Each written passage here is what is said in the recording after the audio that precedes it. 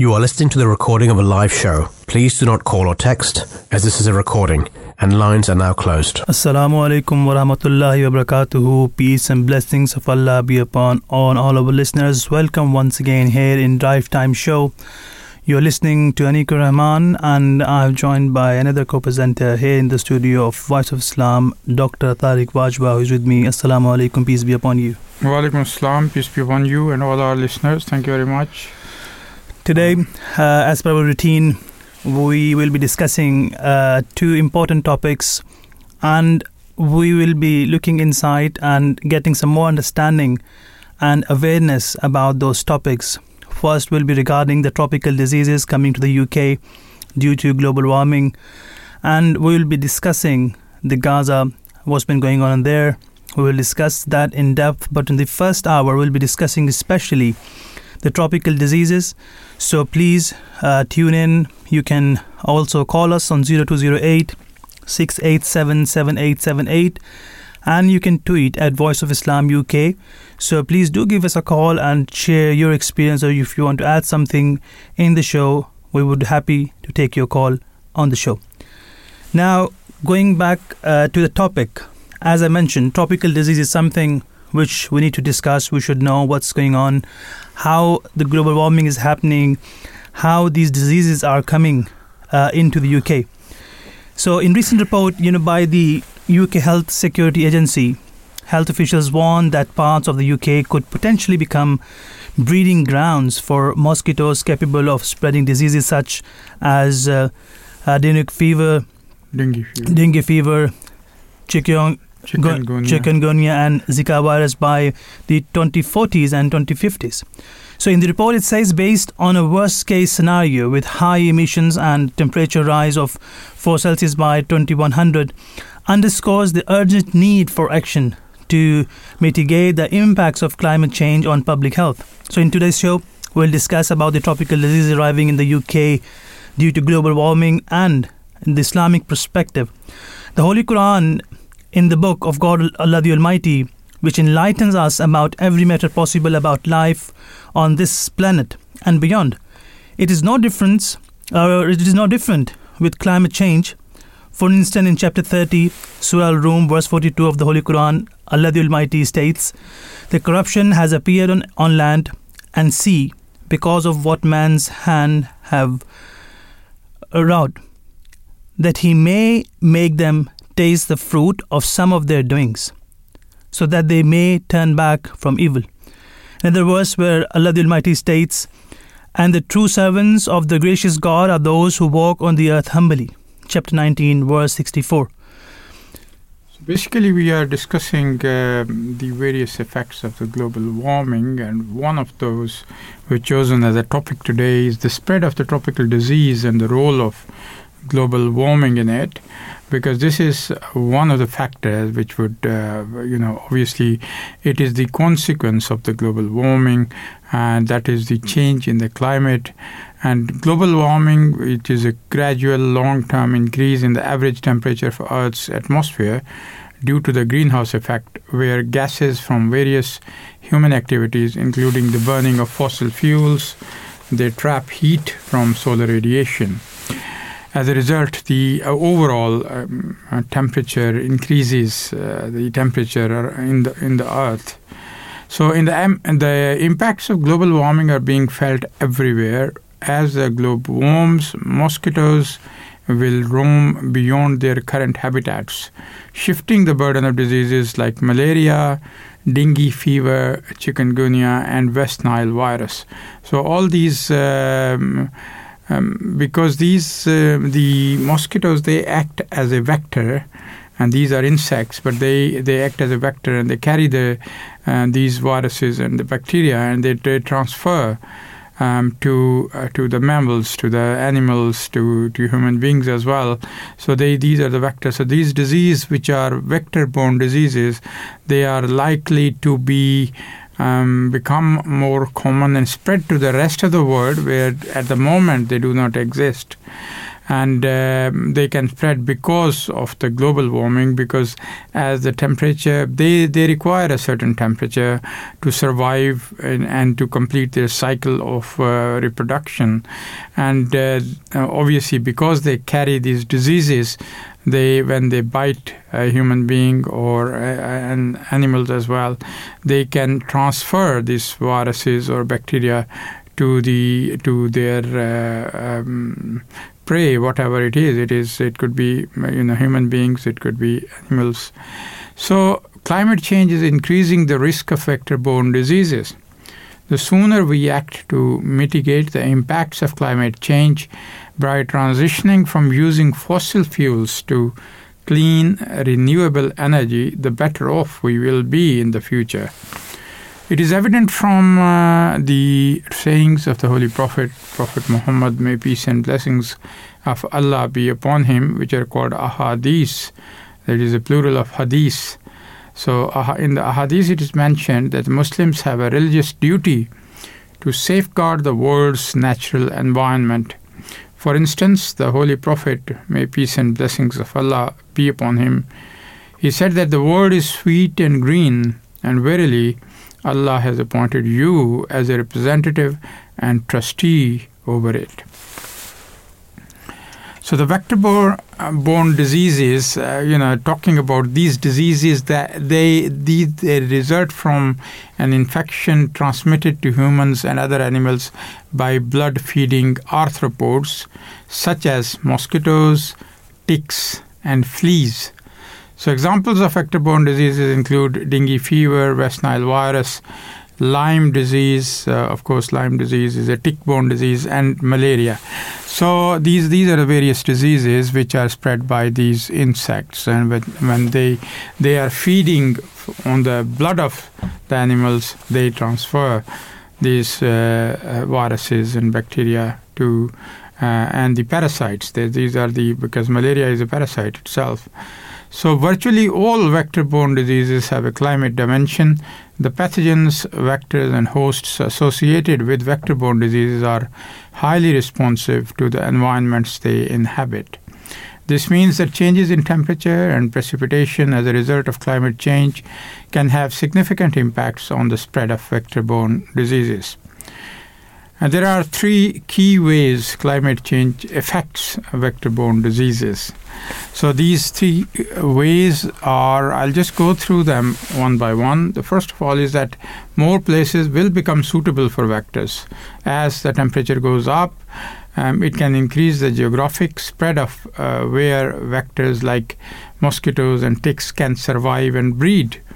Increased rainfall can increase the amount of standing water, and that is their breeding ground, and creating more breeding spaces for many vectors. And droughts can support breeding by forming pools of standing water from previously flowing water. So obviously, flowing water is not as dangerous as stagnant water. So when this flowing water dries up in the drought, then it forms pools of stagnant water, which becomes the breeding grounds for these insects, which carry the vector-borne diseases. And the second way is that the warmer climates, they extend the disease transmission season. Climate change is improving the climatic and environmental conditions for the transmission of many diseases. This may also lead to an increase in the duration of disease transmission seasons. So the duration of the season, because of the increase in temperature, obviously will give it more time so that they can flourish, they can breed, and so in that way that will sort of increase the transmission of the disease. The third factor, which is temperature change, can affect the behavior of vectors. For example, increased temperature, they change the biting behavior of mosquitoes, reducing the effectiveness of barriers such as bed nets. So the preventive measures which a human being takes just to avoid the bites, or just to the various medicine to prevent, because of this temperature change, they are more likely to bite, and their bite can contain more virulence, and they contain these viruses and parasites, and and bacteria, and they can actually affect their prey. However, it can be challenging to attribute these impacts to climate change, as other factors also play a part. For example, changes in land use, control measures, and human movement can also influence the distribution of vectors and spread of disease. Of course, people are traveling more and more, and there is the world has become a global village, and people are traveling at such a high numbers and from all the distant areas that they are the ones who are being affected, and this is one of the factors as well, that there will be more involvement of the disease. Indeed, Dr. Bajwa. Now we're going to go to our first guest, who is with us, Daniel G. Bausch, MD and MPH and TM, FAS, TMH, past President of American Society of Tropical Medicine and Hygiene.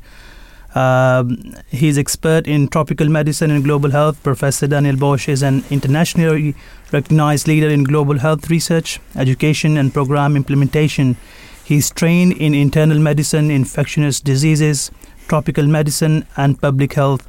He specializes in the research and control of emerging tropical viruses with over 25 years experience in sub-Saharan Africa, Latin America, and Asia, combating viruses such as Ebola, Lassa, hantavirus, and SARS coronaviruses. Peace be upon you. Thank you very much, Daniel G. Bausch, for joining us today. Thank you. Nice to be with you. To start off, could you please tell us about yourself and the American Society of Tropical Medicine and Hygiene organization, the work you do, and your mission? Yeah, thanks. Well, I think you've given a very detailed and generous introduction to me, so I won't say too much more about myself. I'm, as you said, a physician scientist working in various aspects of outbreak response over many years in Africa, Asia, Latin America, a lot of different places. The American Society of Tropical Medicine and Hygiene, in which I've had the privilege to be the president of for a few years and just finished my term, actually now the immediate past president, is a fairly large society of 4,000 to 5,000 people that works to alleviate the burden of tropical diseases and improve global health around the world. Despite the name American, which comes back to our founding in 1903, it's quite international. For example, at our international meeting every year, we have about a third of the attendees come from outside of the United States, so quite international. We also, in addition to putting on meetings, and have a journal that's focused on tropical medicine. Professor Bausch, are there observable shifts in the distribution of vectors that transmit diseases like dengue, malaria, or leishmaniasis? There certainly are. First, I think we should recognize that the diseases that tend to cause outbreaks and large pandemics are all what we call zoonoses, and so that means they're maintained in animals and spread through either contact with animals or often through vectors or intermediate insects and the like, and ticks and things like that.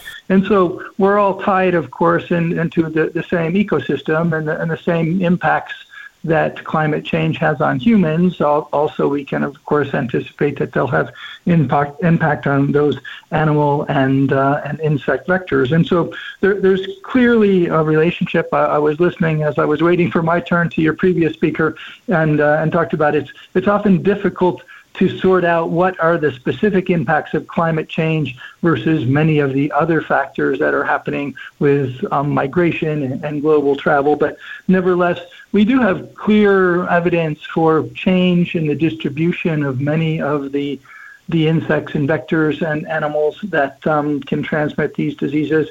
As it's fairly logical, again, as your previous speaker noted, that as we get warmer temperatures in areas of the world where we wouldn't have anticipated a mosquito or a tick, for example, to survive, and it can survive in those areas, then we have risk of those animals and vectors transmitting disease. It should also be said that there will be areas as global warming occurs where it will change in the other direction, where it's too warm for a particular animal or mosquito. And so the distribution is not all necessarily always towards more a higher prevalence and more disease. It can be a lower prevalence and less disease in certain areas of the world.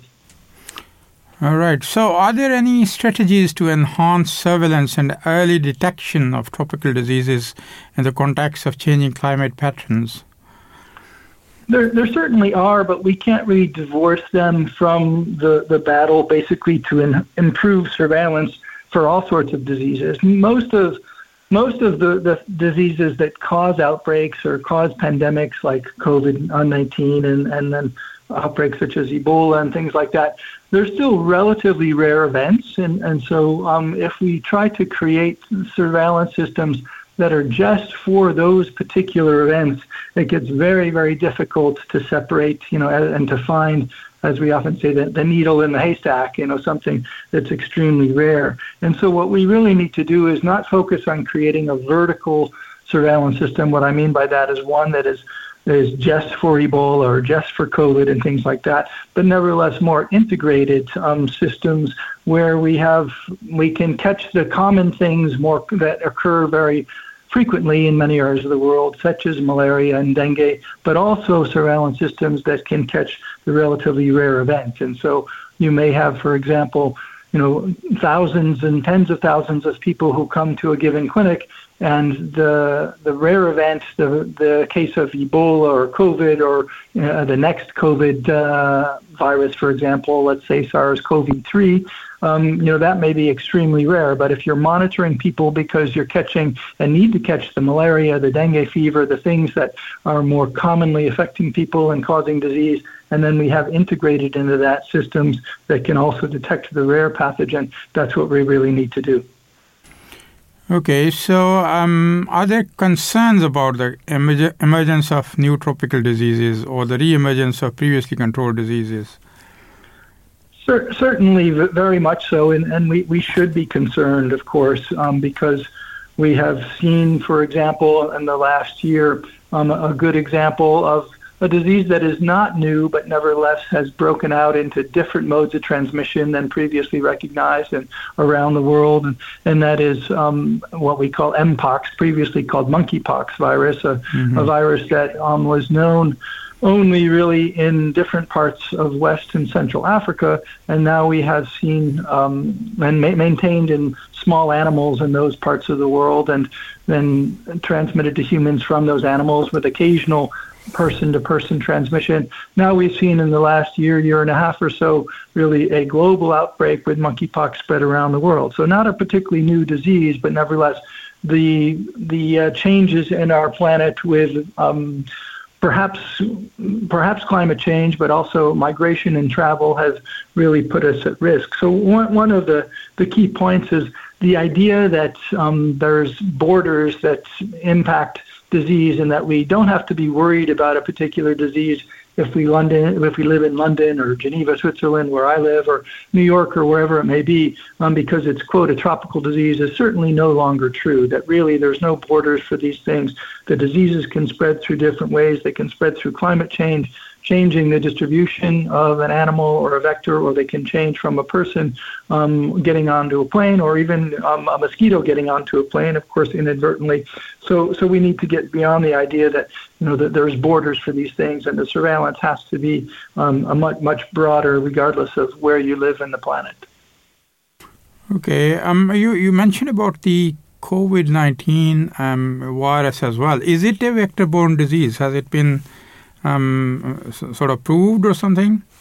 No, we haven't seen any evidence of COVID-19 being spread through any means other than person to person between people. So if there's an impact of climate change on COVID-19, this is perhaps more related to how climate change is changing migration. What I mean by that, of course, is if you live in an area of the world where climate change, as an example, is creating really adverse conditions to agriculture. You have droughts or floods and unable to produce, of course, the food that's needed to sustain a population, then you're going to have more migration. So we're really have no evidence that COVID-19 is vector-borne. COVID-19 probably did originate from an animal in terms of its first introduction into humans, but that's a different thing than a true vector-borne disease.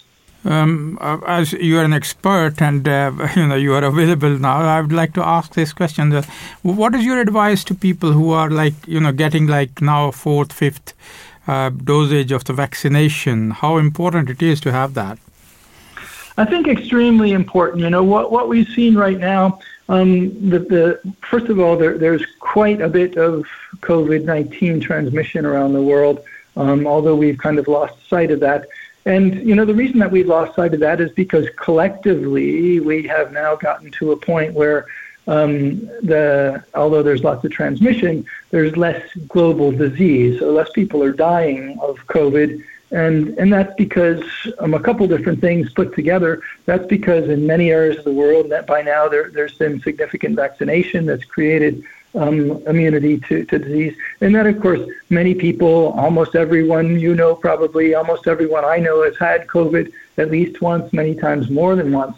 And most people will say, okay, the more recent times have not been as severe. And because each time we get it, we build a degree of immunity. Unfortunately, however, that immunity is not lifelong. And so we do need to be concerned that if we take our eyes off the ball, if you will, with that over time, and if there's a population that becomes a significant population that has not been vaccinated and is not immune, we do risk having really increased transmission of a new variant that could be quite dangerous. So just one last question relating to our topic today. That's the climate change, how it is affecting. How can health systems in tropical regions adapt to the changing disease landscape influenced by climate change, etc.?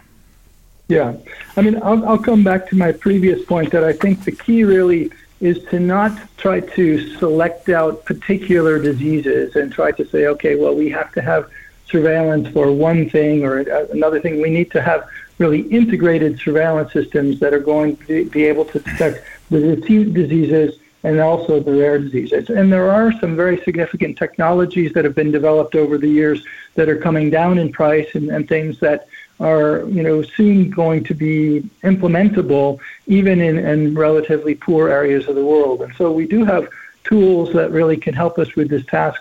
We do have a lot of challenges right now in terms of the political will to do that. A lot of governments and people around the world have kind of lost sight a little bit of how dangerous some of these diseases are. And of course, there are big challenges to the funding that's necessary to implement these programs, as we see, of course, and we understand that global warming in and of itself and trying to keep the temperature of the planet down, that has taken a lot of the attention and a lot of the funding. And then, of course, the crises that we see around the world and conflicts in the Ukraine and Mideast have also taken a lot of attention. Appropriately so. It's not that we can argue against that, but we do have to recognize that all of these are related, and those conflicts and the migration and the travel that comes from that and the change in temperatures of the planet all enhance our risk for infectious diseases due to climate change. And so they are related, and we need to make sure that we keep our eyes on the task there and develop the right systems. Thank you very much, Professor Daniel Bausch. Thank you for joining us this afternoon. And it was very interesting to talk to you, and I hope that our listeners have benefited out of that as well. Thank you for joining us this afternoon. Thank you for having me.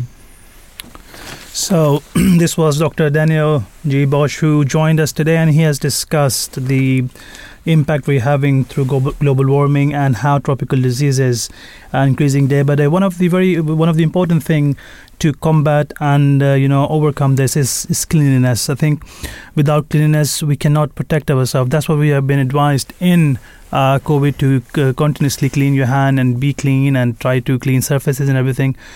And if we discuss about Islam, cleanliness in Islam is not limited to the body and the house. Rather, Muslims are commanded to clean the path for others and remove any items which may cause someone pain or injury. And by ensuring this, the environment also remains clean. The Holy Prophet of Islam, peace be upon him, said that removing harmful things from the road, from the street, is an act of charity.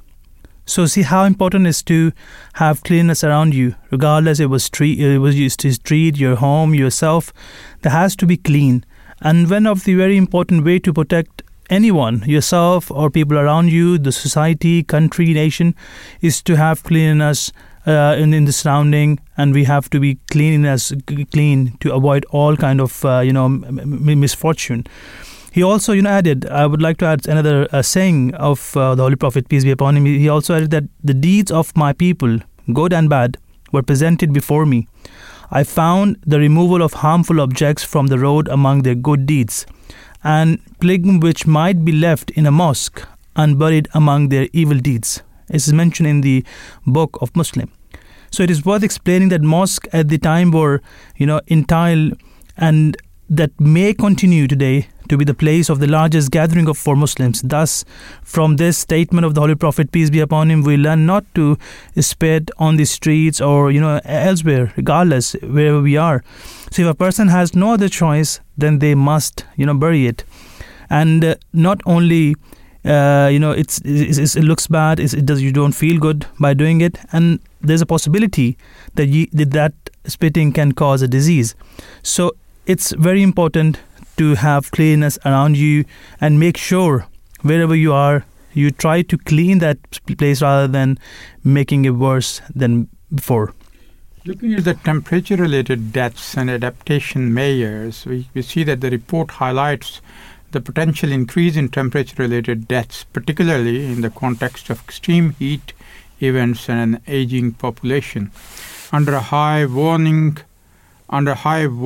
scenario without adaptation, the report estimates up to 10,000 deaths a year by 2050s.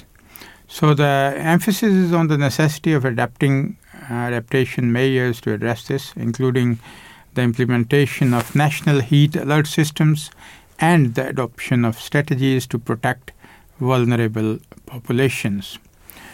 This report also acknowledges the global goal of limiting warming to below 1.5 degrees Celsius, but it expresses concerns that this goal may be exceeded within the next 5 to 10 years. The UKHSA's worst-case high emissions scenario indicates the potential for increased cold-related deaths, especially as the population ages. The report also stresses the urgency of global efforts to mitigate climate change and the need for swift action to limit emissions to prevent the worst consequences. Moreover, according to Islam, humans are entrusted to look after the earth. It is our duty to repair and protect it. As the Holy Quran says, "Verily we have made all that is on the earth as an ornament for it, that we may try them as to which of them is best in conduct." Similarly, once the second Caliph of Islam, Hazrat Umar, may Allah be pleased with him, he asked an old man, "Why don't you cultivate your land?" The old man replied that I am an old man who might die tomorrow. Hazrat Umar, may Allah be pleased with him, entreated him to cultivate it and even helped him in this effort with his own hands. Furthermore, the Holy Prophet of Islam, Prophet Muhammad, may peace and blessings of Allah be upon him, he encouraged the restoration of wastelands, saying, "He who revives a dead land will be rewarded. And when any creature eats of it, this will be counted as an act of charity for him."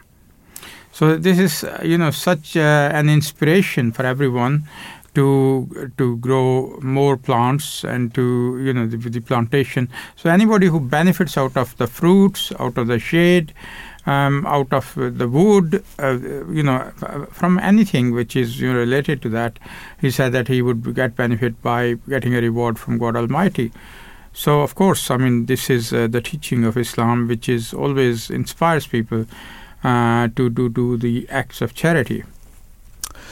Thank you, Dr. Tariq Bajwa. Now we're going to move to our next guest who's with us, Marianne Comparet, who is director and co-founder at the International Society of Neglected Tropical Diseases.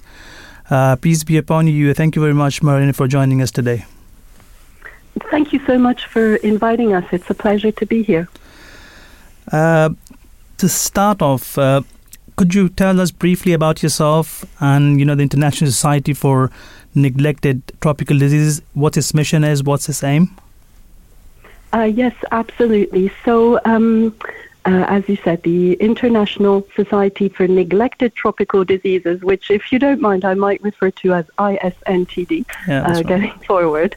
So this was co-founded by myself and the other co-founder, Cameron Rafiq, over a decade ago now.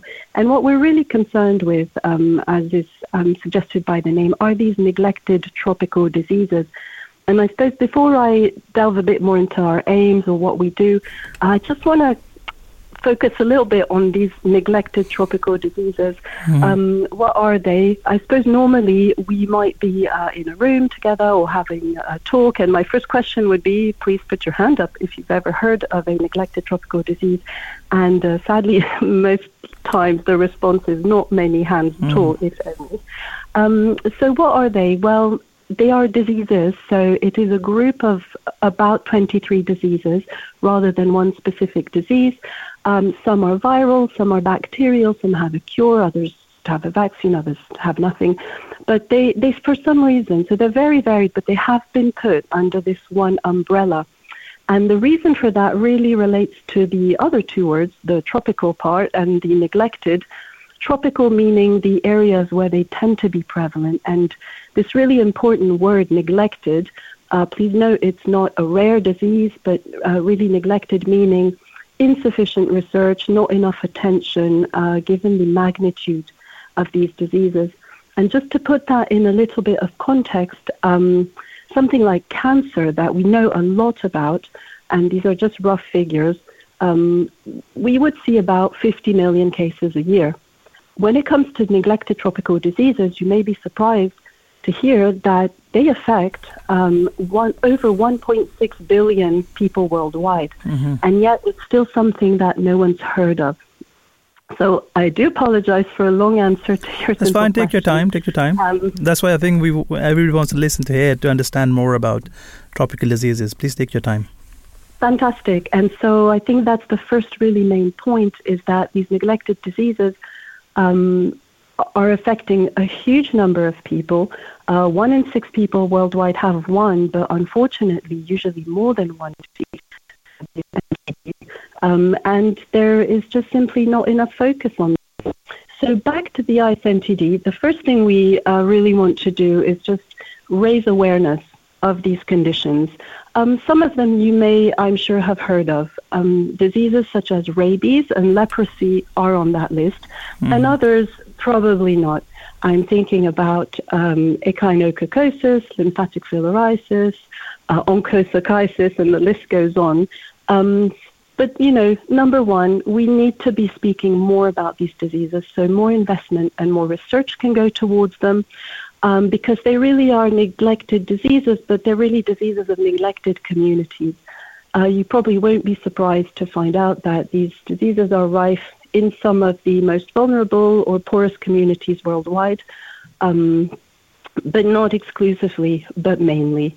So we want to raise awareness. We also work very hard to raise the profile of researchers in endemic countries, so that the actual frontline research being done, whether it's across the African or Asian continents, is really highlighted. And also we do everything we can to make sure that collaborations between any parties who wants to tackle these neglected tropical diseases comes to fruition. And those are collaborations, whether they be between researchers, NGOs, pharmaceutical companies, really anyone who has an interest in tackling these problems. Just one question: How do you separate the neglected from the non-neglected tropical diseases? What are the common ones which are identified and looked after, whereas the others are not? Would you say malaria is a neglected one or not neglected one? Well, that's a great question. And so the term neglected tropical diseases actually comes with capital letters. It's quite an official designation, and there is a finite list that sits with the World Health Organization. And diseases are added as and when they meet certain criteria. In fact, we had some great news right at the end of 2023. The disease Noma, which is neglected, even within neglected diseases, just got added. So they do meet quite technical criteria around investment in whether it's treatments or research, so very low thresholds. It's the kind of communities they affect, also metrics on whether or not there is a treatment, a vaccine, etc. So it is quite a technical process to get onto what people call the list.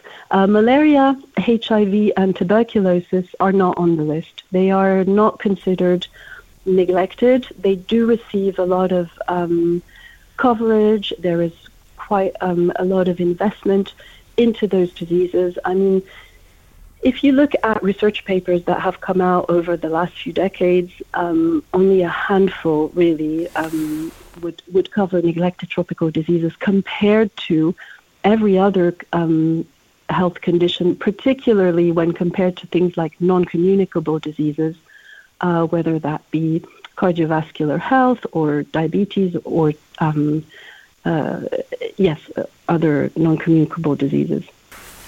Okay, so coming to the current, our topic today is the effect of the climate change on the spread, the role of spreading of disease in that of climate change. So, how does the ISNTD perceive the intersection between tropical diseases and climate change, and what specific challenges does this pose to global health?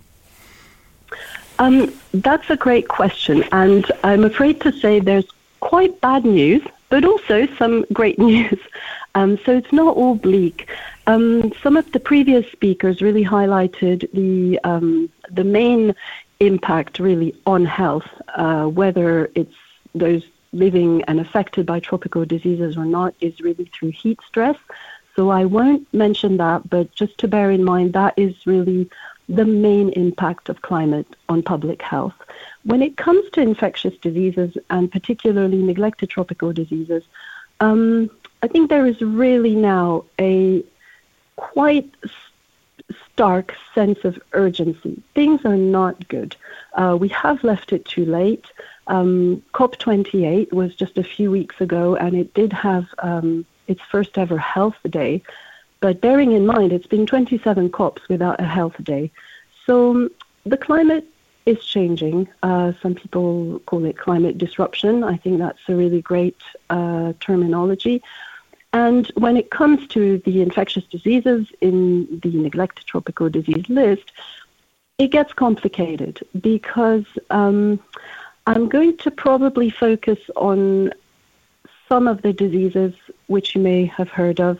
They've been a lot in the news, and they really are often very climate sensitive. And those are the diseases transmitted by mosquitoes. In particular, I'm thinking of something like dengue fever, chikungunya, other mosquito-borne diseases that aren't on the list, yellow fever and Zika.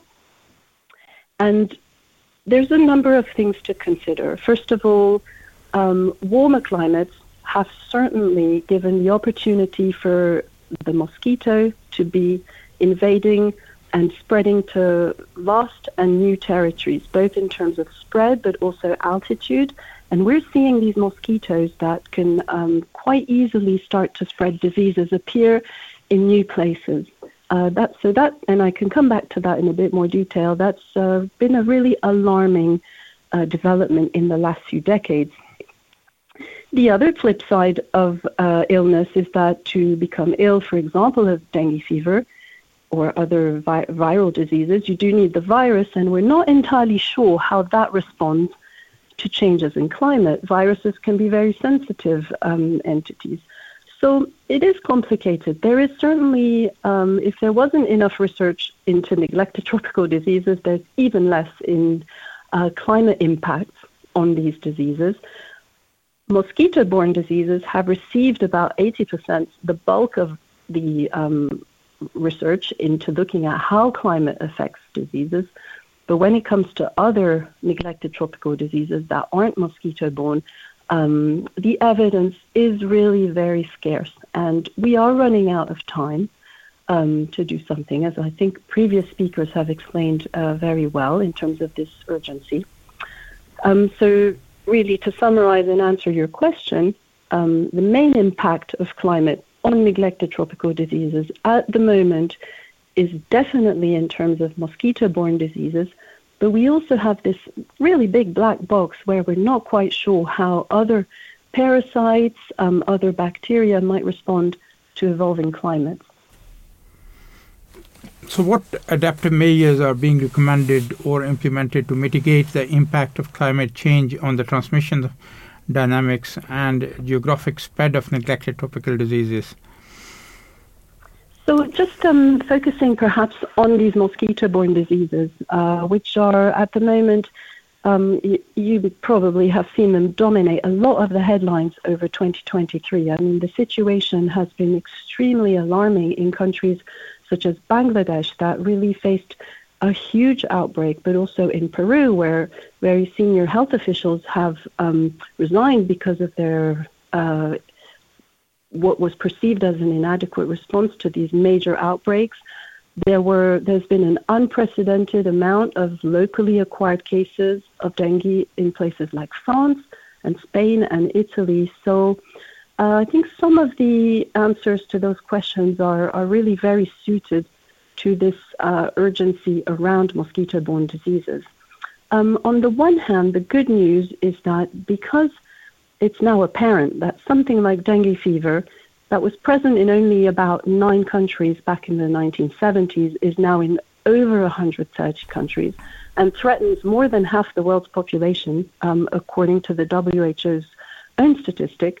The scientific and the global health community is taking this very seriously. Whereas only recently there was no vaccine and no treatments available for something like dengue fever that can really overwhelm a health system. I mean, if we think back to something like the start of the COVID pandemic, and you remember those scenes of hospitals being completely overwhelmed, patients in corridors, staff working kind of round the clock to breaking point. This is what a dengue outbreak looks like, and this is at risk of happening in more and more new territories. So in the pipeline, the scientists are looking at vaccines. That's the great news. Also, treatments are in the way, and I'm not worried about that because there's going to be a lot of movement.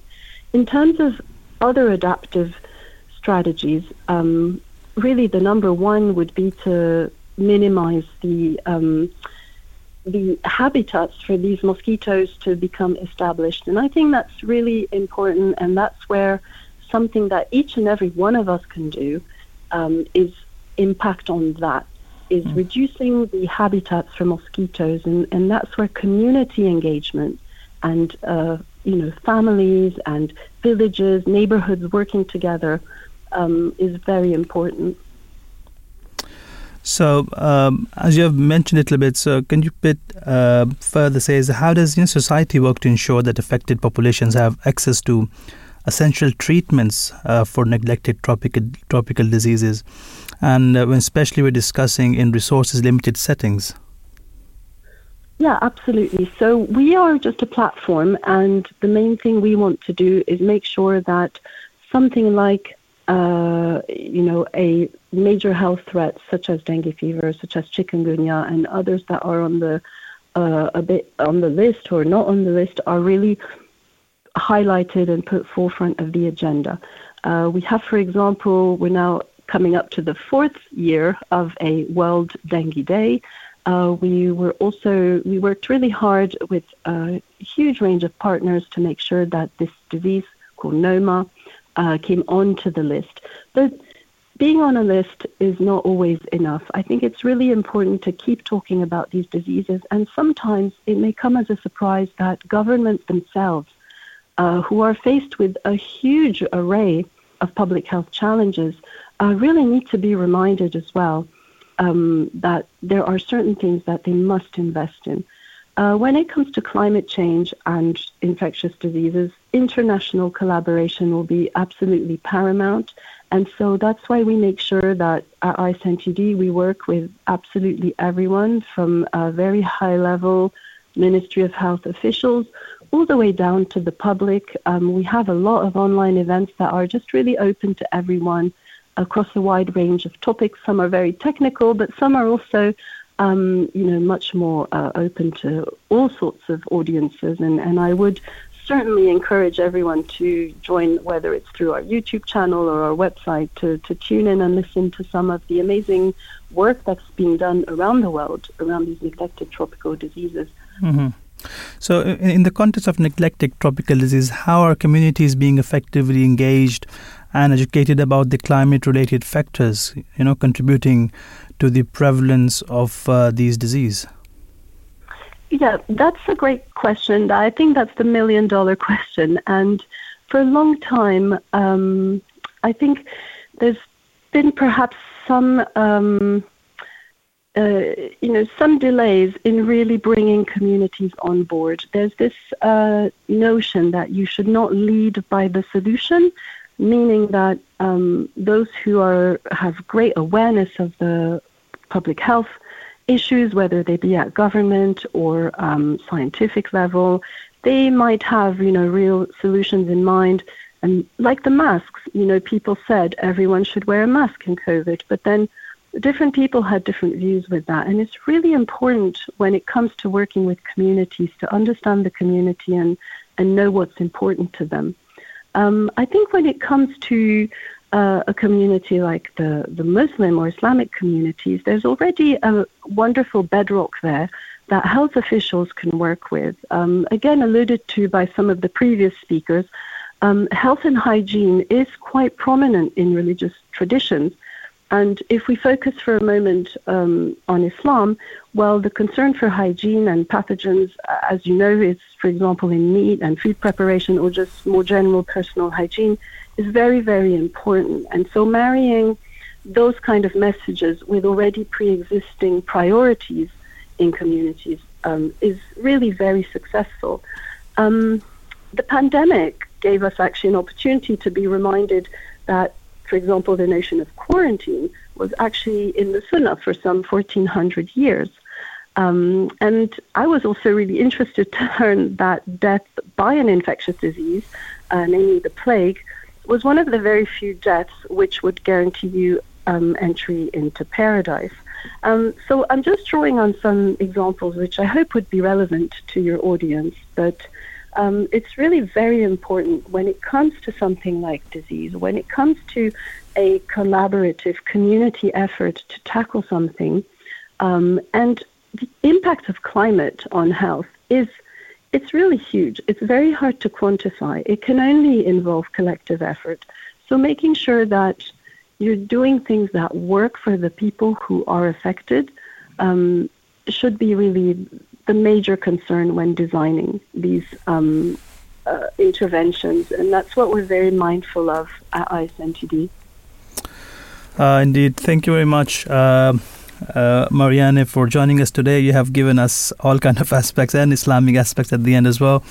And it was a pleasure speaking with you. Hope our listeners have, got some awareness about this tropical diseases.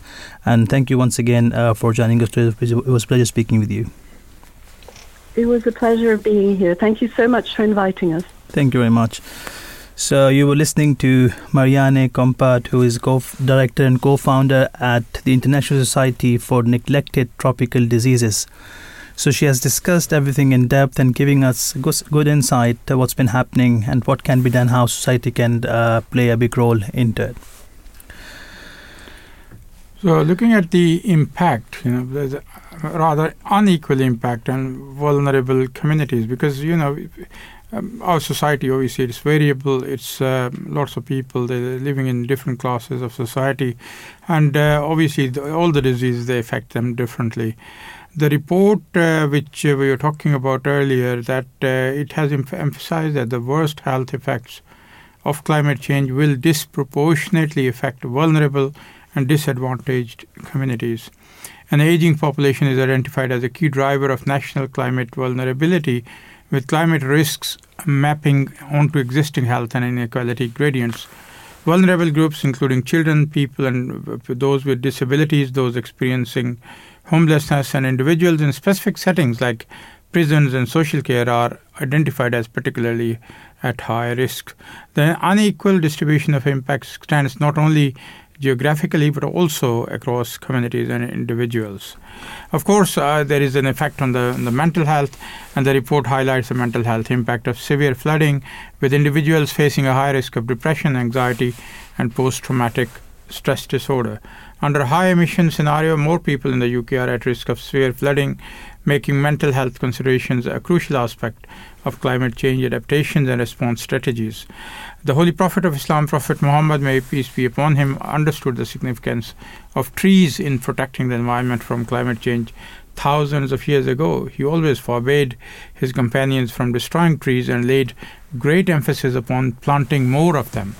The Holy Prophet, may peace and blessings of Allah be upon him, said, "There is none amongst you who plants a tree or sows seeds and then a bird or a person or an animal eats from it, but that would be taken as an act of charity for him." Well, you're very much right, Dr. Tariq Bajwa. I think at the end is actions we need to take. We have to be more greener, plant more trees, and moreover, you should use public transports rather than using cars. Additionally, reducing the amount of energy we use in our homes can also protect our environment. Simply act like switching off the light when you leave room saves electricity and is thus, eco-friendly. One other thing I would like to mention, the Ahmadiyya Muslim community holds, various workshops for the both young and old to promote a greener society. This includes the planting of trees. Your school and local council most probably also have environmental clubs. So why not give it a go and sign up to them while you are at it? Why not also make sure your plastic water bottle also goes into the right recycling bins? They're small things which if we, follow, then definitely we can bring a change. In the Holy Quran, Allah the Almighty says, "Eat and drink, but exceed not the bounds. Surely He does not love those who exceed the bounds." Chapter 6, verse 142.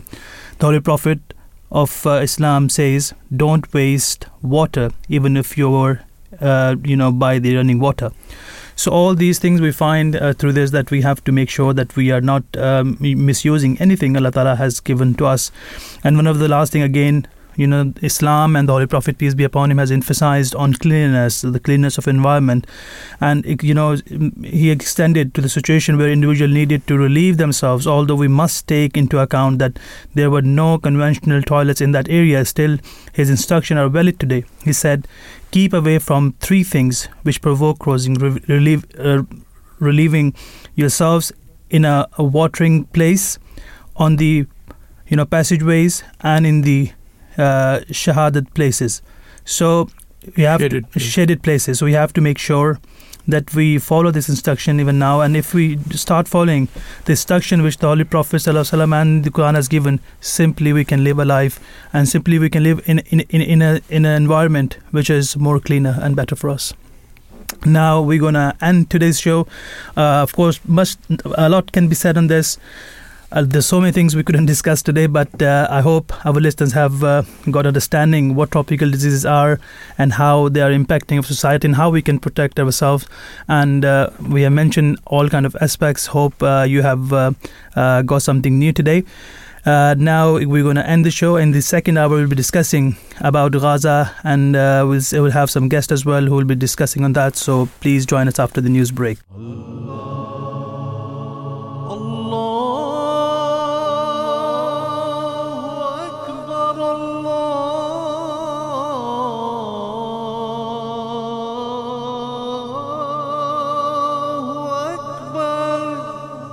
You're listening to the Voice of Islam Radio, broadcasting on DAB and via the internet 24 hours a day. وَلِلَّهِ الْأَسْمَاءُ الْحُسْنَى فَادْعُوهُ بِهَا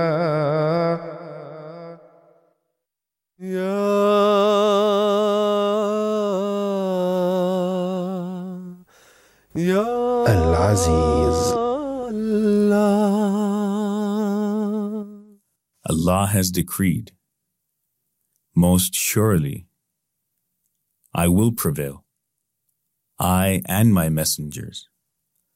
Verily, Allah is powerful, mighty. The Arabic expression Al-Aziz means the mighty, one who is dominant but cannot be dominated, one who is powerful and superior over all else. Al-Aziz is that striking being who alone has the power to bestow prophethood upon man and to guide mankind towards righteousness.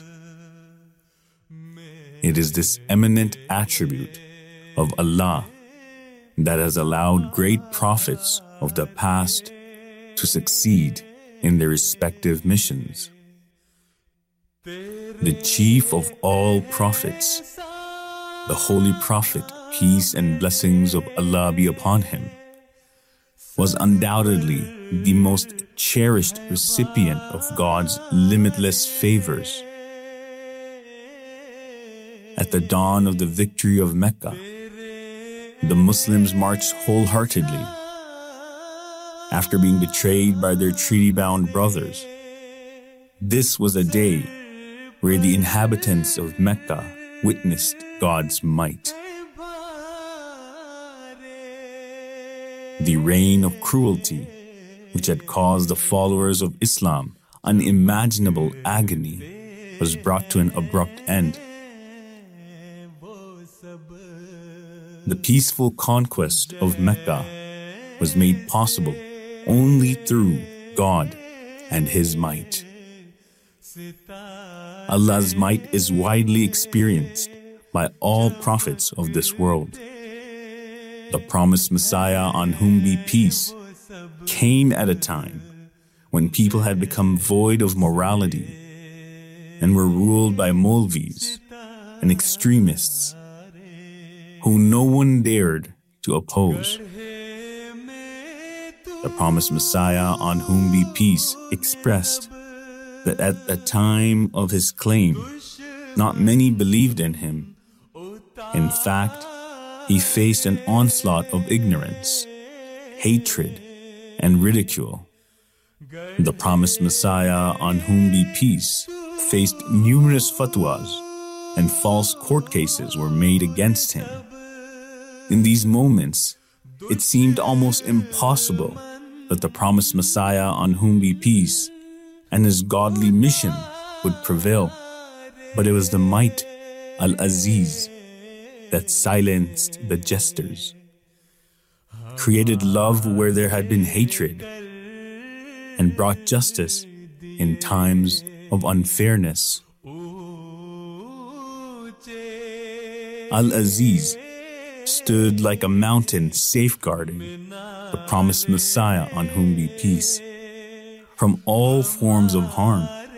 This was the might of the powerful God that enabled his devout servant to reign over his opponents and to once again radiate the ever-bright light of Islam upon the darkened world. Al-Aziz is the great, altruistic God, whose power is dominant over all others. His might is a magnificent sign of the truth of his prophets, and their prevalence is evidence of his existence.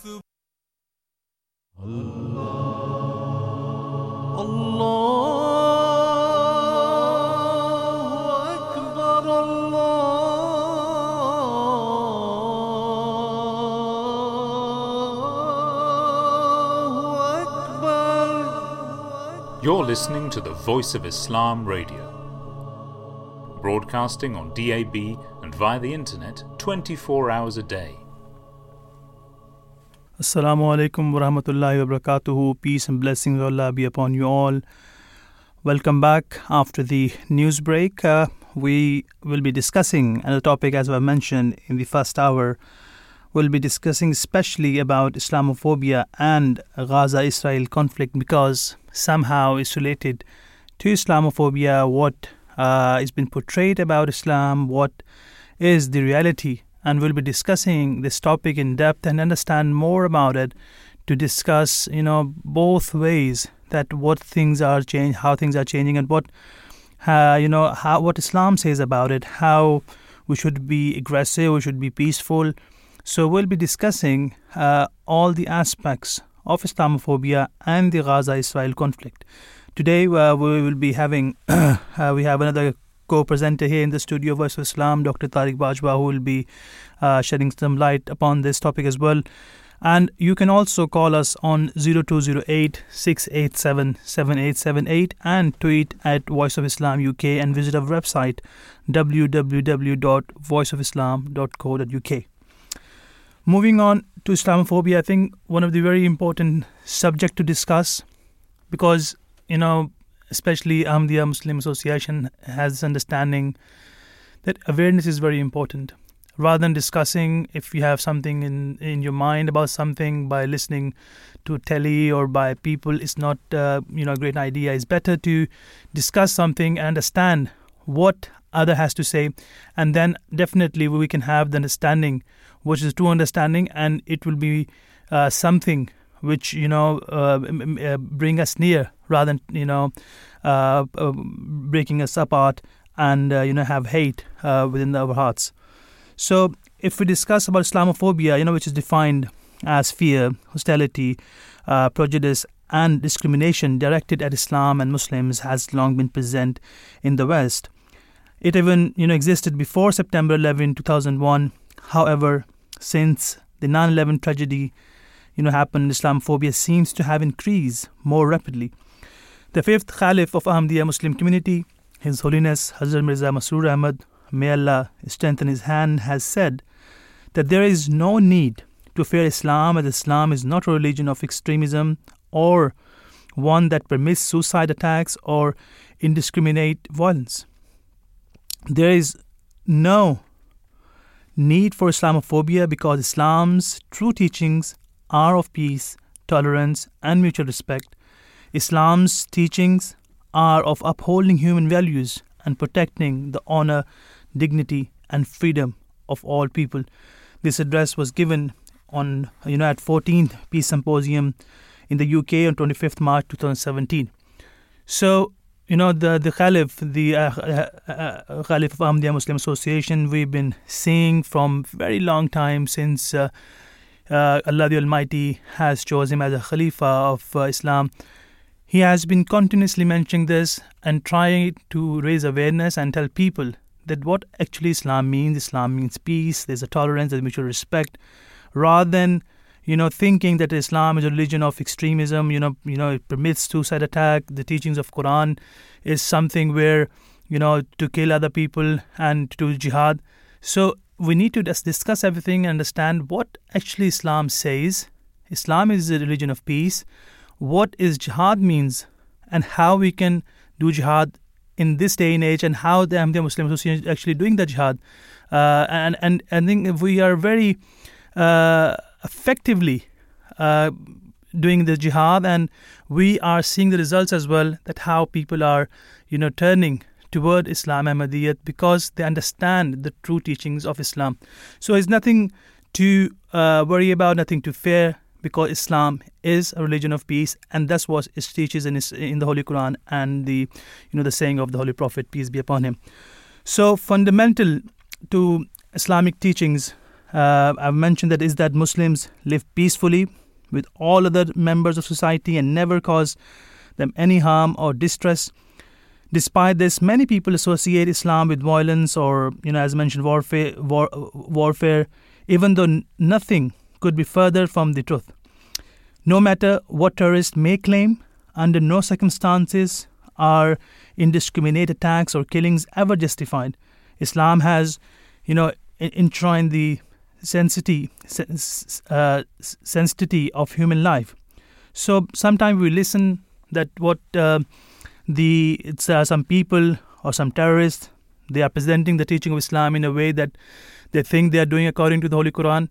So we have to understand clearly that Islam and in the Holy Quran, there's nowhere where it says that killing an innocent people or a people, just going and kill somebody, is not allowed in Islam.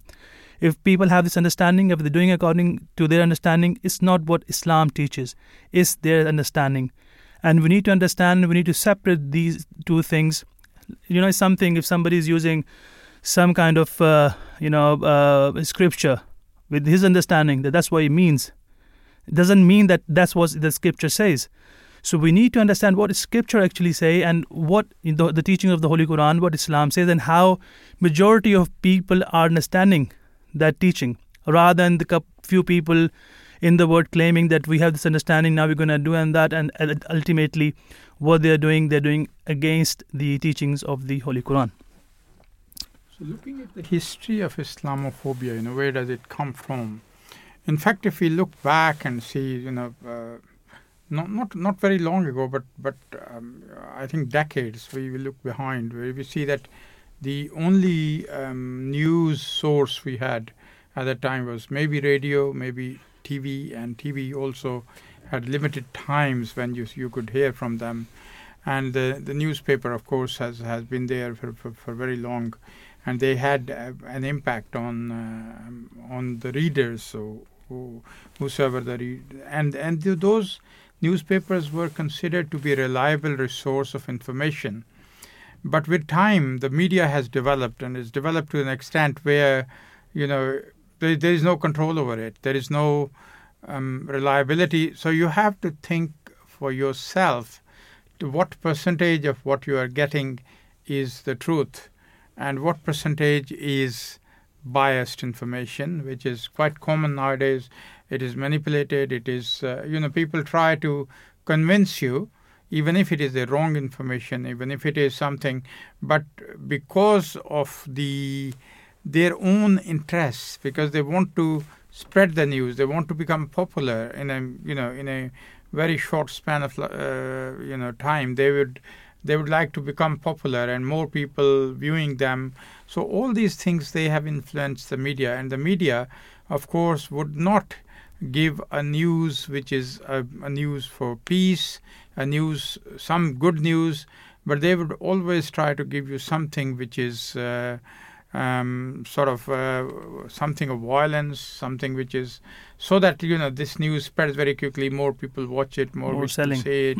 So they are there. It is the selling point. So that is why I remember there was a small joke that somebody asked me, what is the news? What's the difference between an information and a news? And he said that if a dog bites a human being, it's a statement. It's a simple thing. But if a human being bites a dog, it's a news. So that was that simple. But now, everything, there is a spin around and everything. And one of the things which has come out of that, it has always been that the media has been against Islam, and there has been a prejudice against the Islamic teachings, which has always been that of peace. But hardly anybody you would see would stand up and say that Islam teaches peace, and Islam is Islam teaches peace, and it's a peaceful religion. You remember Craig Considine is one of the writers, American writers, who has written a book about the Holy Prophet, may peace be upon him, and he said that Islam is a religion of peace and humanity. So that's the one which is, which has one out of, millions, that the one person has stood up and say that this is the truth, I have studied it, and this is what it says. So, but you will find hardly anybody who would be speaking in the favor of Islam, that Islam is a peaceful religion. Particularly, the point of view, as you mentioned earlier, the head of the Ahmadiyya Muslim community, our Khalifa, he has been, for many, many years, he has been talking about bringing the world to peace, bringing the world towards Creator, how you can come to create peace in the world, because he has been warning that we are at the brink of a war unless we do something about it, and we clarify our misunderstandings, and we come together on something which is common amongst us. And that is what is a teaching of the Holy Quran as well, who invites people that at least you can come, those who believe in one God, we can unite together on one point, so that we are peaceful, we live peacefully, and we also spread peace to the world. So just looking at the history of the growing Islamophobia, a recent report from the United Nations highlights growing Islamophobia and excessive surveillance of Muslims in countries around the world. The United Nations Human Rights Council report is unsparing in its critique that governments around the world should do more to combat Islamophobia. The report, officially titled as Countering Islamophobia, Anti-Muslim Hatred to Eliminate Discrimination and Intolerance Based on Religion or Belief, notes an overall rise in Islamophobic incidents around the globe. The United Nations report calls for governments around the world to fight discriminatory practices against Muslims across all settings, from police enforcement to the filtering of Islamophobic content on social media. Now, just earlier I was talking about the influence of media. The media and its influential effect on the masses have increased exponentially in the past 5 decades. Initially, the news and media channels were limited to the telegraph. Then new technological inventions gained access to a variety of ways to further spread news to the masses, such as radio, newspapers, magazines, television, websites, and now mobile applications as well. So these are jobs that use the media. There are jobs that use the media to make people do or think things they otherwise would not. So there are people behind the curtain pulling the puppet strings. They are called media manipulators. So media manipulation currently shapes everything we read, we hear, and watch online. Everything. So in the old days, we only had a few threats to fear when it came to the media manipulation. The government propagandists and the hustling publicists, they were serious threats, but they were the exceptions rather than the rule. They exploited the fact that the media was trusted and reliable. Today, with our blog and web-driven media cycle, nothing can escape exaggeration, distortion, fabrication, and simplification. So the media has a powerful influence on us, and therefore it should be the responsibility of those who work in the media industry to ensure they are portraying a just and fair picture. But where would you find them? That's the question. Yes, I think you're very much right, and we need to understand that the media portrayal of Islam, but Islam teaches to always speak the truth and act with justice.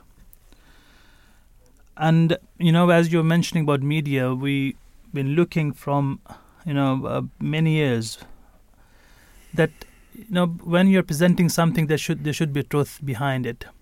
But sometimes it's a phrase. There's two sides of a picture. If you're mentioning just one side, you're just misguiding people. So it is very important when we're discussing anything, regardless it's about Islamophobia or anything, we have to give a full picture. If we're discussing about Gaza, sometimes we're discussing Gaza, sometimes we're discussing the other side is Israel. But if being in media, being a person who is responsible to convey a true message or raise awareness in a way that people can see both pictures, this is very important. We can't present a picture, you can't start a discussion from right in the middle. There is a starting of a discussion, there's an end of a discussion. There's a starting of a matter, then there's end. It's just presenting in the middle. Something is happening, it doesn't just justify as the incident is going on. So anything occur in anywhere. If you are doing some kind of investigation, you can't pull up from the middle. Has to be from the beginning. How everything started, how is going, what happened in the middle, and how it ended. So it's very important. And again, as we're discussing about media, it has a responsibility to mention, if they see especially Islamophobia, when they discuss that he was a terrorist, or they have done that he's done this, and the name of Islam, I think there's another responsibility to mention that whether it was according to Islam or not. And, Holy Quran says that, speak the truth and act with justice. And Muslims are told in the Holy Book and Holy Quran, as was saying, that, O you believe, be steadfast in the cause of Allah, bearing witness in equity, and let not a people's enmity incite you to act otherwise than with justice. Be always just. This is nearer to righteousness, and fear Allah the Almighty. Surely Allah is aware of what you do. In this verse, Allah the Almighty has commanded the people to be fearful and to do justice to the people, even if they have any dislike towards them. And I think it's not an easy job to be truthful or to be just. It's very hard to be just and do as it is, as we see. Sometimes we dislike somebody and we think to hide some part of the story. It's not right, and that's what we're discussing. It's nothing, against anyone. It's just to present what is the reality, and presenting an incomplete picture as well. I mean, that is also it is being unfair, being unjust. Very much right, and I think being a Muslim is a responsibility as well. Whenever we do anything, we have to be fearful with Allah the Almighty. And the thing, how these things start. These things start when you don't have fear of Allah the Almighty. If we have a being, we have to be presented before Him. You are careful. Then you know there's somebody who will ask us. And if innocent has been hurt by you, definitely you will be asking the hereafter. But again, these things are related with religion. A person who have this understanding that he will present it before God, definitely he follow the commandments of Allah the Almighty. It's not a teaching of Islam only. There are other religions who says that to be justful, to be polite to others, do not hurt anyone, give the due rights to people. So it's very important that we should see what Allah the Almighty wants from us. Allah the Almighty wants to live with peace, and that's what Islam teaches. There's some other religion which have these teachings to live in a peace. And one of the I was listening to King's speech on Christmas, where he said that we have to be careful if innocent has been hurt in this world. And I'm just giving a summary, but he has said in a very, very beautiful speech he has given, that even Christianity says that you have to live peacefully. You have to take care of people who has been affected by the destruction is happening around the world. So it's very important that when we discuss anything, we have to be just, we have to be truthful, and we mention what is the reality.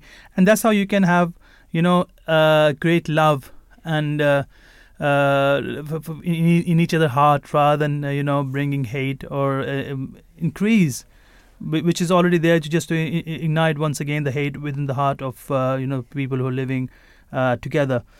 His Holiness has mentioned one of the aspects I would like to mention to all our listeners, that he said that Western media overly amplifies on one side of the story while sidelining the other to the back pages. For example, recently among the women who were freed by Hamas, one woman said she was treated well in captivity. This story was relegated into a corner, while a statement saying Hamas imprisonment was a hell is continuously making headlines. So true justice requires presenting all affairs. Let the world determine who the opposer and oppressed are, to what extent this war is, warranted, and at what point it should end. All the state of affairs should be presented to the world, as opposed to presenting merely one-sided coverage. And I think this is what we're discussing. Again, it comes, if you are truthful and just, you would present the true story. So the relevance of Islamophobia in the war on Gaza, I mean, this is something which is going on right in front of our eyes. We have observed right from the beginning how it started, and also all the information which we are getting from this conflict and what is going on. In Israel, Islamophobia takes the form of anti-Palestinian racism. It is a deep-rooted prejudice within Israeli society.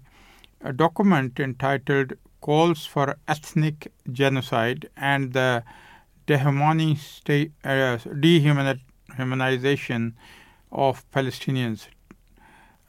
This is the name of the document. It calls for ethnic genocide and dehumanization of Palestinians. It proves beyond reasonable doubt that the problem of Islamophobia in Israel is a systemic and structural one. It is an issue that exists across the ultra-right-wing Israeli government as well as within a large segment of the general population. The document, which continues to be updated, currently lists almost 200 examples of racist and dehumanizing speech from Israeli officials, commentators, the general Israeli population, as well as Israel supporters from all over the world. One example of this is when Yoav Gallant, MK, Israeli Defense Minister, stated on October 9th, 2023, and these are his words, "I have ordered a complete siege on the Gaza Strip. There will be no electricity, no food, no fuel.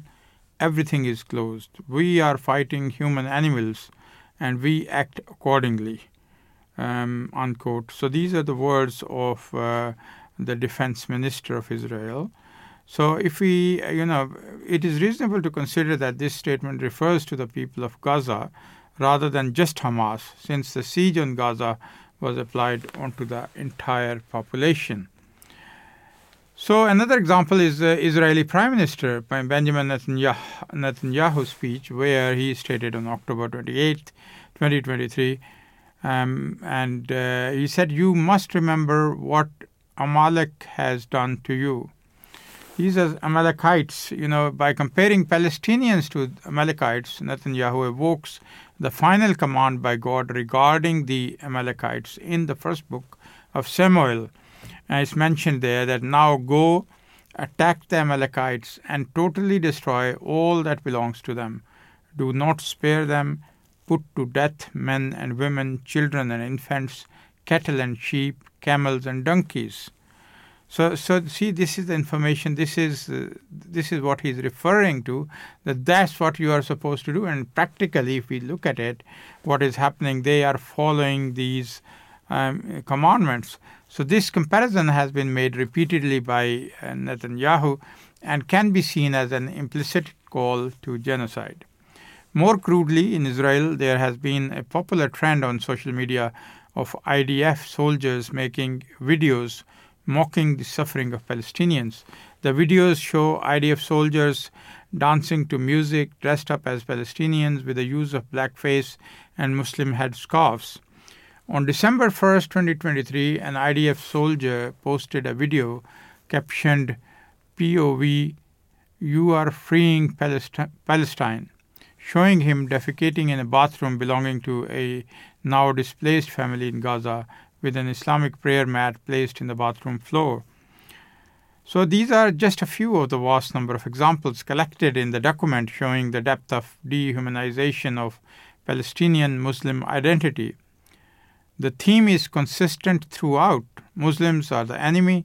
The idea that Palestinian lives are lesser in worth has been manufactured through a long campaign of dehumanization that finds its roots right at the inception of the State of Israel. The famous quote from Golda Meir, and the quote is, "Peace will come when the Arabs will love their children more than they hate us." This embodies the false stereotypes Israelis hold of Palestinians, that they are missing the core human characteristic, maternal love, placing Palestinian mothers lower than animals. And like a stray dog is uncared for and mistreated, the unloved Palestinian child becomes acceptable collateral damage. Dr. Bajwa, when we're discussing this, as you just read what he said, sometime I think the Islamic teachings are superior, that where it's very clearly mentioned that one should not be killing children, women, destroying trees and killing animals, because these things are not that you're fighting is something else you want to do. You want to destroy everything. Secondly, if someone, as he said, that they should take care of their children, they should love their children rather than, focusing killing Israel. I think it's not that they are thinking about killing them. It's just, if you cannot breathe, of course you have to do something. And if a big number of people are living in a place where they are just there, they are cut off the world, that you can go everywhere, you can enjoy the world, you can do everything, you can become doctors, engineers, and do anything you want. You are living your life, and on this other side, there are people who are slave, living a very ordinary life. There are limited resources, and that people actually belong to that country, and that's their country. And on the other side, that they're so much depressed that they can't do anything. Of course, if something happens, I sometimes think that if this same thing start happening in this country, God forbid, that if somebody start coming in and start taking over, of course, we will go after that, and they will take measures that to protect the country. And exactly same situation is happening there. And if I was thinking that, and I think I would like to ask you as well, whether it was Muslims who taken from Jews that land. No, right? It was the people who was British Empire was there. Oh, that's the established fact now. People know the facts, and Yes. it cannot be hidden now. Although, the whole media campaign, which the Israelis have controlled, and they have controlled to the extent that many a times even our own British government has not voted in the where they voted for a ceasefire. And they have abstained the right of vote. So to the extent this is to the extent they have influenced people. Although in general population there are millions of people who are in favor of ceasefire, and they are because they know what is the facts are, and on ground, and many of the Jews, of course, they have come out, and even in America, the many Jews who has come out, they say that this is not the teaching of Judaism at all, and they say that we are against it, and this is they have usurped the rights of the Palestinians. They should be given their land back, and the Jews had no right to come and take over their lands. And then, not only that, even if they have taken the land, then they should rule with justice. That's the principle, and but that's not the case. There is a prejudice at every step, and they have made the lives of Palestinians hell, even in the peace conditions, not to talk about the war conditions, which is going on now. I think that's what their teaching says. If you are pious, if you are worthy of acquire that land, then the land will be given to you. It is not something if you are, just a follower of a religion, and that you will be given this, land. It's very clearly mentioned in the, Torah that if you are worthy, if you are pious enough, if you have entitled, then you will be given, or the land will be given to the people who are, pious people or righteous people. And of course, we cannot say if they're righteous or not, but that's what they know. But if the land has been taken from you, it's not the Muslims have taken; it was Roman who taken it from them. And and after many years, Roman slowly came to Islam, and people accepted Islam, and that's why we see Islam there. And they were living very peacefully until as they start arriving there, kicking them out, and everything start happening.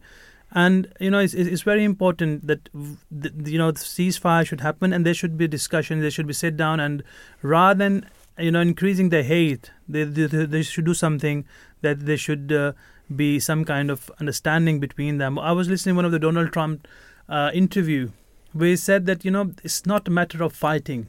The hate which is increasing every single day, that's very bad. It's not just bad for Gaza or Palestine or other places. That fire can increase to other countries, which is very dangerous, and we should do something, of course, where they kind of have settlement, they have understanding with each other. And if you go on social media, the Palestinian children, there's sometime come up, there's a live chat on YouTube chat, some videos going on, where they clearly say that, okay, we don't want Palestinian people, want to kill them. And if children is thinking like that, what would happen at the end?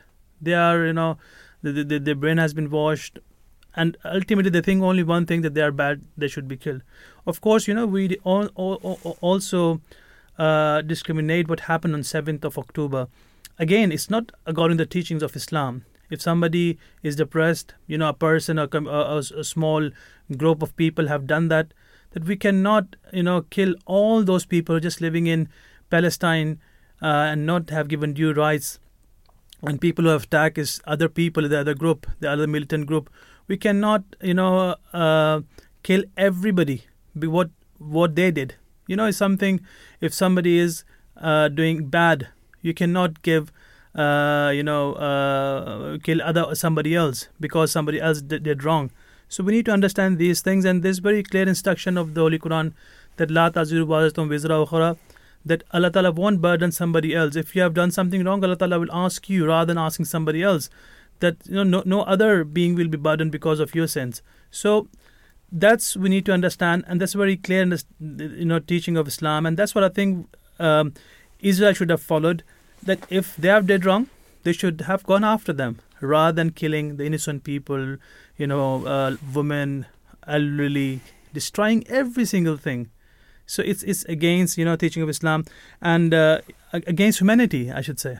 Absolutely. And looking at the rise in the recent hate incidents after this conflict, this war, hate crimes against Muslims and those perceived to be Muslim in the United Kingdom are up by 140% compared with this time last year, according to the British police.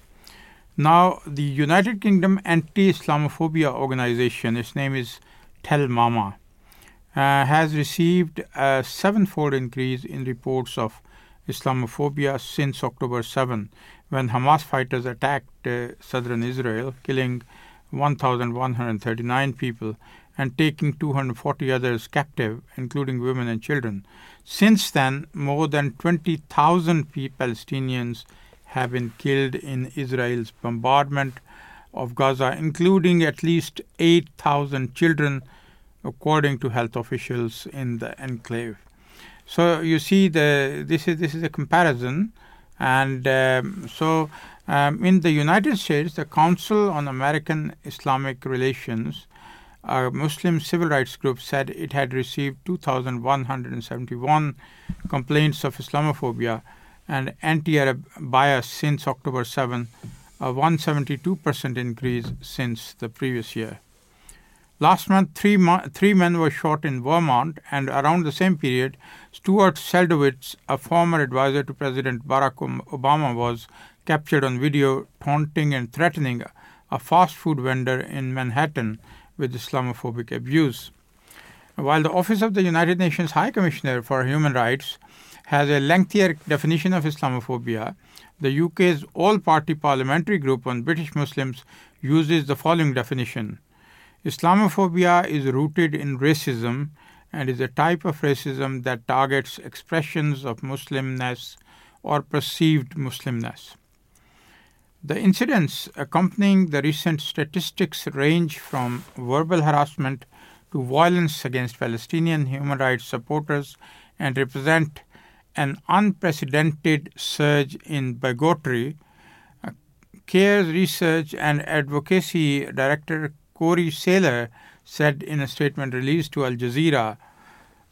So she said that it's an unprecedented surge in bigotry. Islamophobia and anti-Arab racism are out of control in ways we have not seen in almost 10 years. So this is what this report says. On October 15, 6-year-old Palestinian-American boy Wadia Al-Fayoum was stabbed to death at his Illinois home by the apartment's landlord in what police said was an anti-Muslim hate crime, reportedly in response to the Hamas attack on Israel. The UK has witnessed anti-Muslim language being used at universities, at schools, including people being called terrorists, reports Tell Mama organization. So other incidents have included acts of vandalism. So this gives us like just a short summary, of just looking a glimpse of what has been happening, and there is a great surge in the Islamophobia, and as a result of that, there are acts of violence which are being committed, which is purely, of course, the acts of injustice, and the Muslims are being targeted. Maybe that they may not even know about what is going on, but they would be targeted, and they would be whatever abuse can be made, they would be inflicted upon them.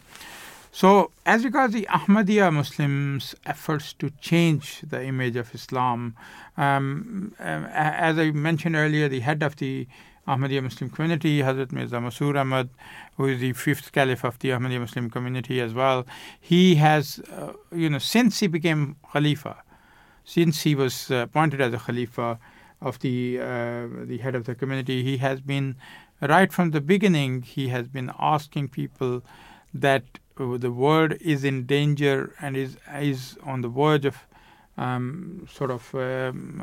going into war with each other, and this war is going to be a big disaster for the whole of the humanity, and people are going to not only lose economically, but it would be like a catastrophe.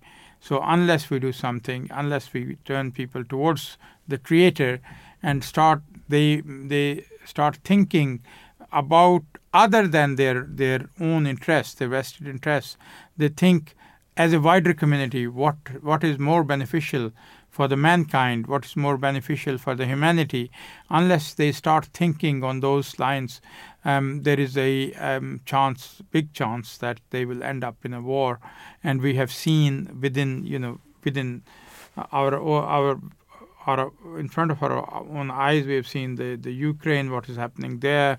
We are looking at Syria, Yemen, and so many other countries, whatever has been happening there.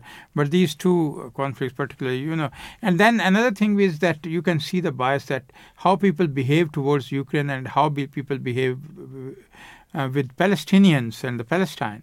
See, you can see the big difference. People on both sides, there are oppressors and there are those people who are being oppressed, of course. But who are you standing with? That's the question.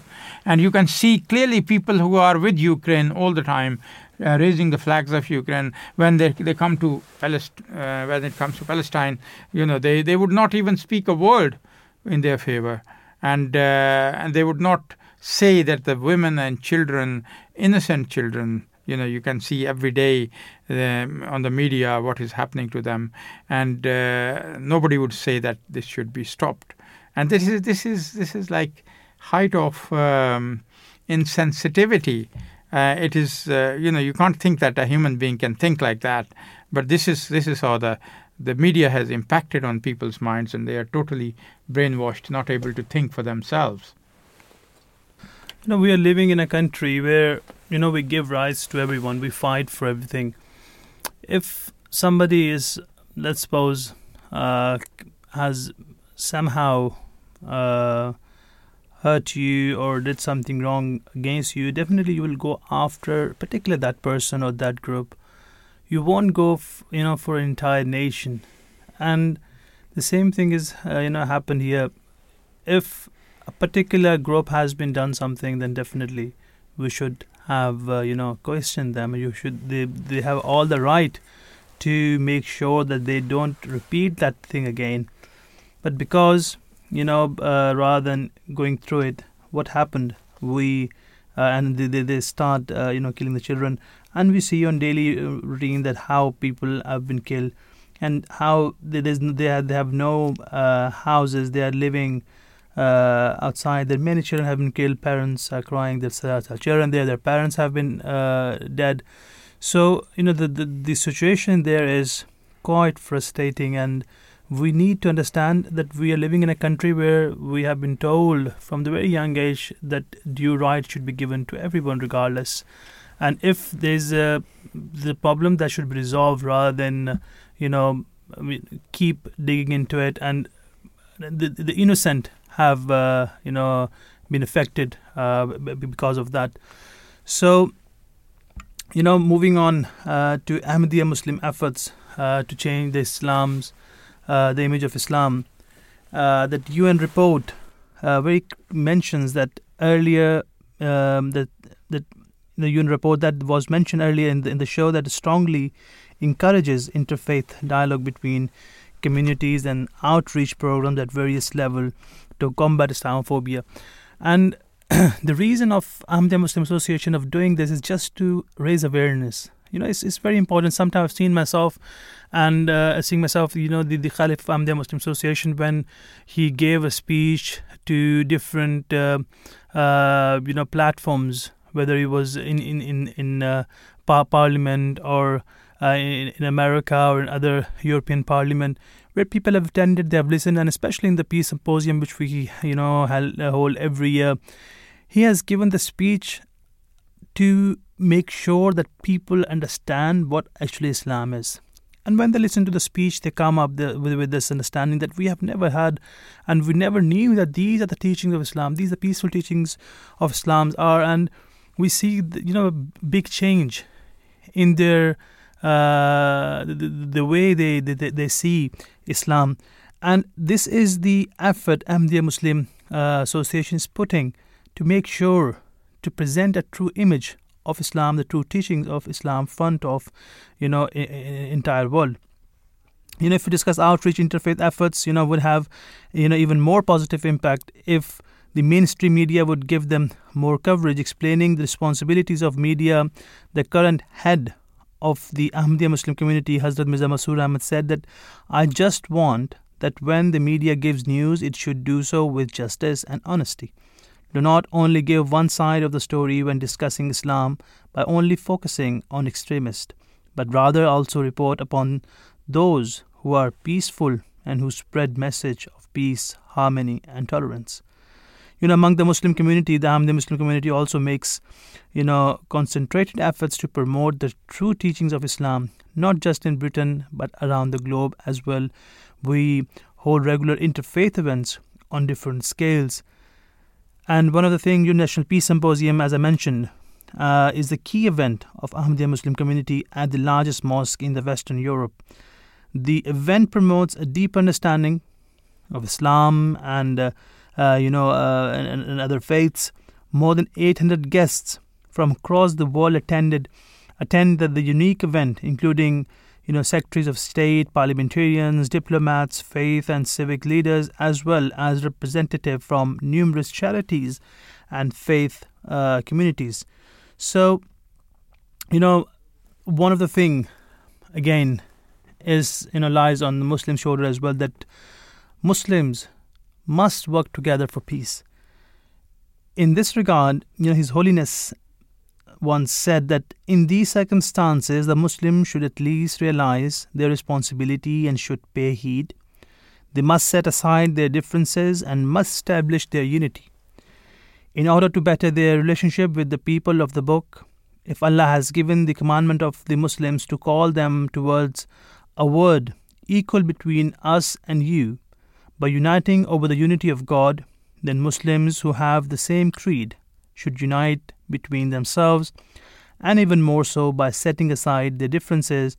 They should ponder over this and should establish their unity.